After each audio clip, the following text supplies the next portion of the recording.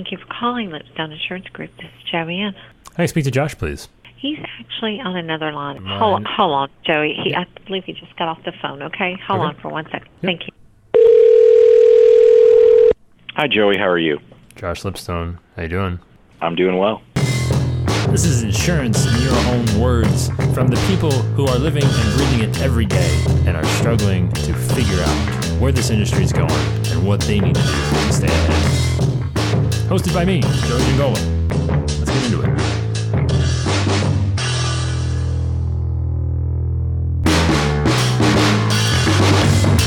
That's actually something we're struggling with right now in our agency. It is, and I think you know, we're Dave Ramsey ELPs, is getting the information from the customer, and how do you balance making sure that you can get enough information to quote, but that you don't ask for too much that it just completely dissuades them from even speaking to you. I'll ask for, I need your date of birth, license number, social, VINs, and, their response back is, well, why do I have to give you all that? I just want to quote.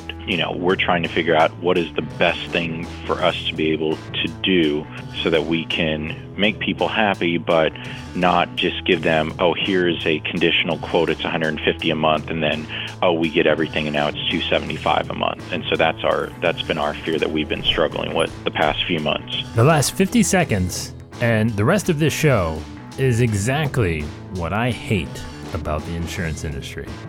That's right, I said it.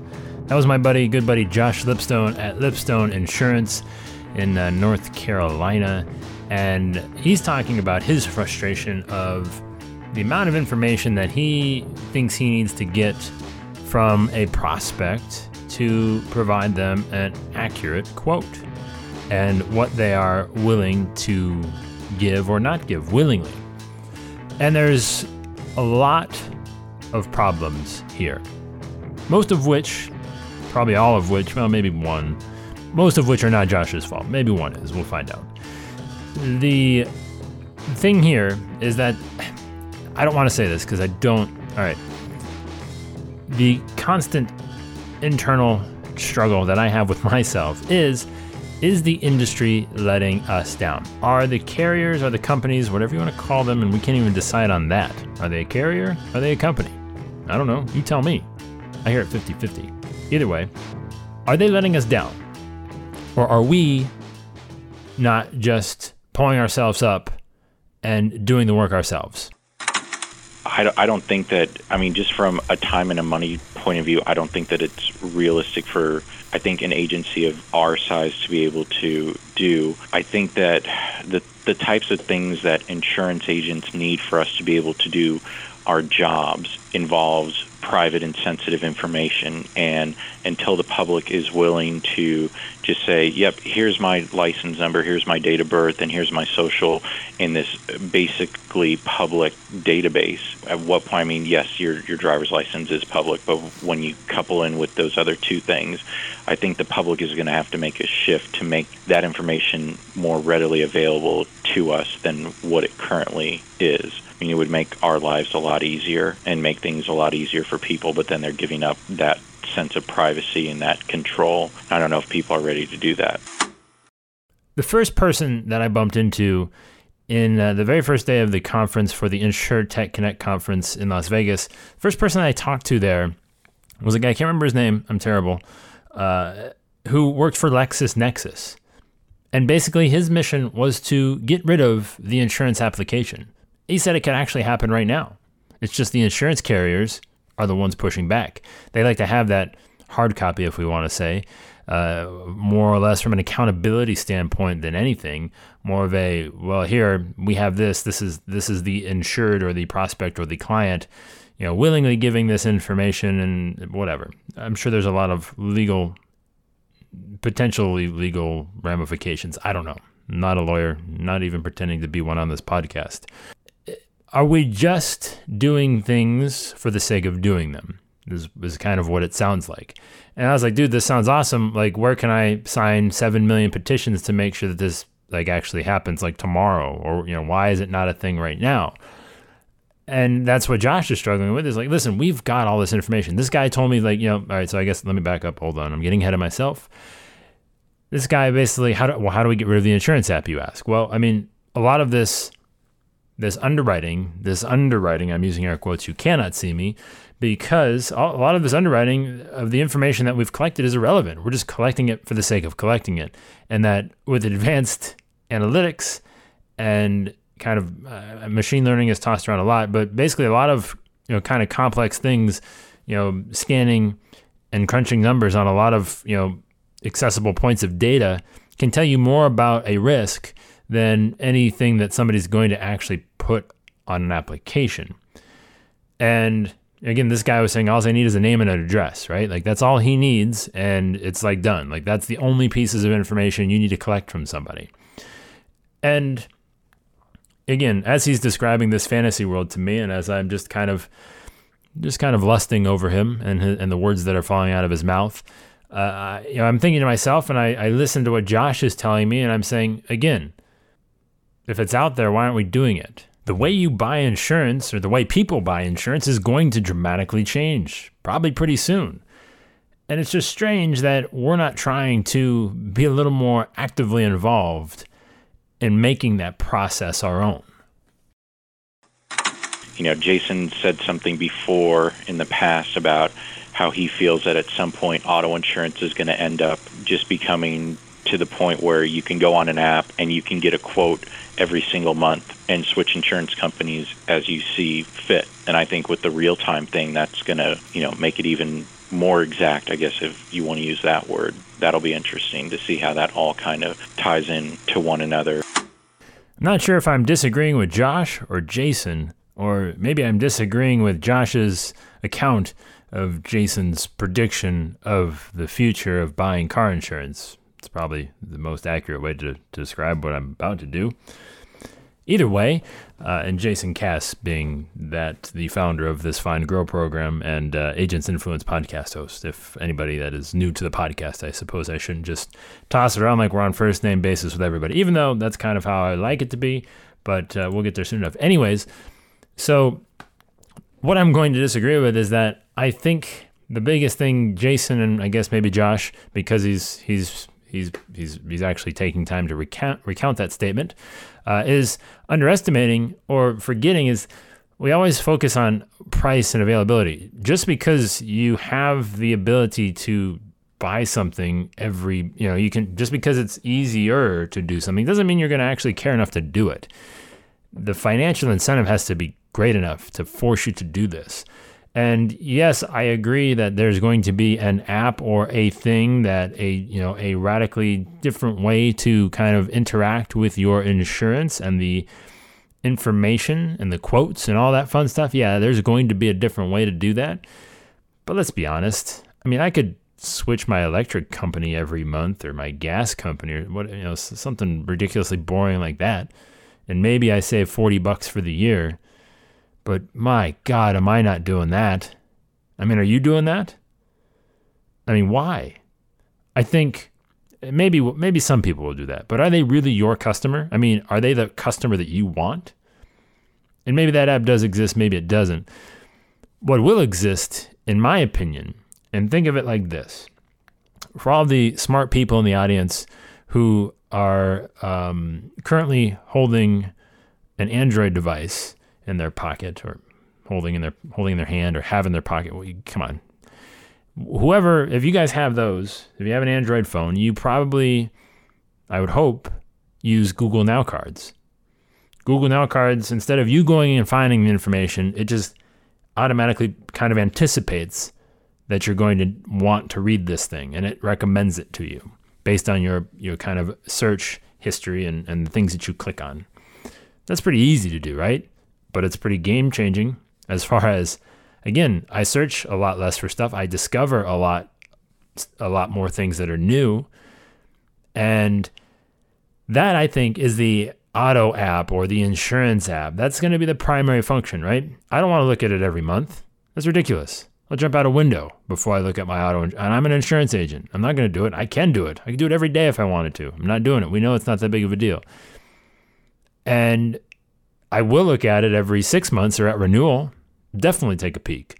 And again, back to the Google Now card, if I just had a Google Now card and if I just had my insurance technology piece to say, hey, Steve, guess what? Progressive is going to raise your rate this time from $350 for the term to $375 for the term. Here are the 4 best priced companies based on, what's important to you that you might want to take a peek at. And then, yes, if you want to just click, buy, change here, maybe it gets that far, maybe it doesn't. But even just the fact of delivering that information on demand, as anticipating the need for that information. And yes, that's supposed to be our jobs. That's supposed to be what we do. But again, we're talking about in the future, however far, 3 years, 4 years. In the future, this is not the job of the agent, in my opinion. That is more or less busy work. That is just, yes, it's part of our job to make sure that they've got the right coverage and the right price. But let's be honest. We know that we could not look at that thing for a couple of years and know it's probably going to be okay. But still, at the same point, we don't need to waste the 30 minutes, the hour, whatever it takes you to requote it and renew it, especially if, certain companies continue to cut renewal commissions. I mean, I know in health insurance, my renewal commissions have always been cut. So all of you that have been living high on the hog over there in the P&C side of things, I have very little sympathy for you. But now all of a sudden, if you're not going to be making the same amount of money on renewal as you do on new business, well, then it becomes a whole different story. And you weren't even renewing them at that point. You weren't even, following up. You still had a great retention rate. You still weren't even following up on a lot of those renewals, I bet. Just my gauge from most of the agents that I talk to. Why don't we have that piece of technology that can say, hey, Steve, here is your quotes based on, again, just having it there. I mean, maybe something does exist. If somebody is in the industry and they think that they have cobbled together a solution for automating the renewal process to where these quotes are run and delivered and are ready for that person to have basically at the same time they're handed their renewal from their existing company, I mean, show it to me. Because I know I could patch it together, with some duct tape and a string. I could do that. I could MacGyver the crap out of the thing. I could do that if I wanted to. Or I could pay a back-end service like Marblebox or whoever to maybe do that. I don't know if they can do renewal quotes or not, but I would want to pay a back-end service to go grab that client's file, pull up the quotes, and see what's going on. Because if we don't, we're daring somebody that doesn't even give a crap about insurance, but is actually forced to giving a crap because it's so underserved that they're going to have 10 times the resources and maybe not as much time, but they're just going to do it just out of spite. And then see what large companies like Google have learned from their compare experience here, and if they're just going to come back with something better, excluding agents, because we were the real problem that it failed, not them, and kind of seeing where that all goes. All right, Josh, now hold on a second. Let's not be too hard. Yes, it's possible that somebody could potentially accuse us of not being able to grab our phone with 2 hands and a giant vice clamp, but that doesn't mean that we shouldn't take all the blame. I mean, all right, yeah, we probably should take a little bit because Google was sending us people and we weren't actually talking to them. But that aside, Google has had enough of our shenanigans, basically, is where Google Compare even started in the first place. However, we're going to throw it all the way back to the beginning of the show where I said none of that is Josh's fault except maybe one thing, and this is where Google has again missed the mark. I can't believe I'm saying that. Again, just a lowly insurance dude in the corner of Northeast Ohio. The whole sticking point of, how I think Ryan Hanley said on our insurance podcast cage match episode a couple weeks ago, back in, I believe it was the beginning of September, on Agents Influence. I was on Jason's podcast, Agents Influence, that we did. He said like 80% of people actually wanted to call and talk to somebody, no matter what, right? And I think that number is really high, and it kind of shows you the way people want to do business. But much like Josh is having trouble getting information from prospects, the reason Google is having a hard time getting people to actually just buy directly online, and they needed to ship them off to us for us not to answer the phone, is because, again, much like everything else, and I said this back, again, going back to the InsurTech conference, I said this on stage at the Building Agent 2.0 panel. all of this is centered around the thing that should be the last, and we want to put it first. What happens when you rush to the end and you put something first that should be last?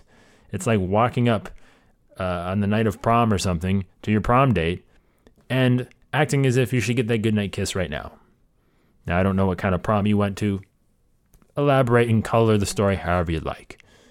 The point is that we want to kind of jump the gun and say, hey, here's the price, now buy. We don't want to do any of the hard, heavy lifting to let them know how they got there, why they're getting there, and which price they need to know or care about. And it's because we haven't built that trust, there's the T word, that we cannot coax them or even, kind of allow them the opportunity to give us more information. That's why we have a hard time getting more information. Haven't built the trust first. If they trust you, it's, whatever you need, not a problem. You want my kids' social security numbers too? How about my banking routing numbers and my last 6 passwords? Not a problem. All right, I'm exaggerating, but that's kind of the goal. You want them to feel like you're the person they would let house sit, even though they just met you at Barnes & Noble. Who goes to Barnes & Noble still? Actually, I think we still have a Barnes & Noble. But yeah, Barnes & Noble, they got the Nook, right? Borders, that's the one that didn't make it. Okay, I'm glad we got that settled. The point is that you want to be that person. And how do we create that in this digital age, right? That's the question I ask myself pretty much every single day. Sad but true, yes. And that is why Josh is having a hard time getting people to give him extra pieces of information. That is why Google can't get people to buy directly online. There's a gigantic piece missing in that puzzle. I don't know that anybody has it. I don't know that I have it. I would venture a guess and say if you locked me in a room somewhere in Switzerland for like 2 weeks with like maybe one developer, I'll take 2 if you have them. I'm pretty sure we could knock it out and get it done and have an experience that allows us as agents to kind of deliver that on-demand approach that Google wasn't able to and that other companies are gunning for. And it's why we're struggling to face the reality that we don't need all the information we once did. We just need someone brave enough to not accept it anymore and stop having a not it contest for who's responsible for building the process of tomorrow.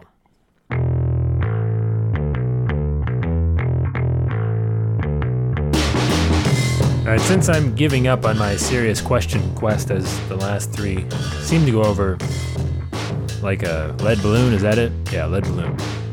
So I'm going to try something different. It feels like I like to recommend things. I haven't recommended something for a while. I'm going to do that in a slightly new way with a big insurance twist. This might show up somewhere else, but I'm calling this the mindset of the millennial. Very catchy, huh? Yeah, it's got a nice ring to it. But I don't like to focus too much on the millennials because it's everyone is, and it's getting a little overplayed, and I think it's important, but I think, anyways, mindset of the millennial, right? If you're looking for it, if you're not one, I unfortunately am, or fortunately am, I'm not sure however you want to view that.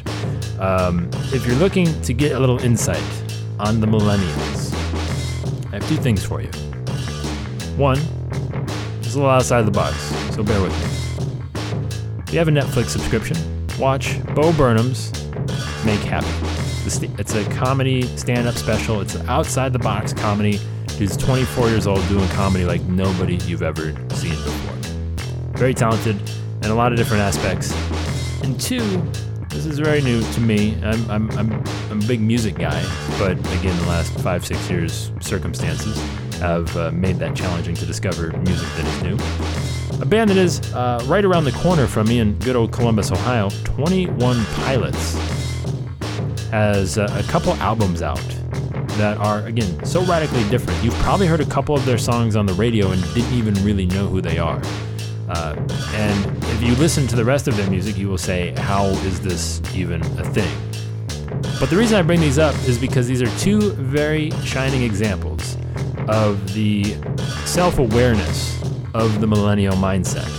They're a very self-aware, meta-type group of people. they're very aware of their place in the world, and they like to comment on those situations. That is a very interesting realization that I had the other day. Again, this is probably going to be a newsletter somewhere. Probably will develop into a podcast. But the mindset of the millennial. If you watch that comedy special and you listen to any of that music, let me know. Joey@growprogram.com. But if you really want to make sure that you are keeping your pulse, your finger on the pulse of the millennials and whoever else you should be paying attention to and what agents are having success with it or not, you might have heard my rant last episode about the mastermind that we have, and I think it seems like agents, for whatever reason, like to be around other agents. Strength in numbers, maybe. That might be it. But that seems to be how agents prefer to do business. And if you want to, head on over to growprogram.com and check out the mastermind, as this is probably, the group of people that if you are looking to bring up your average of 5 people that you hang around, it's probably one of the better places you could find on the internet. So again, growprogram.com, do that, or shoot me an email at joey@growprogram.com.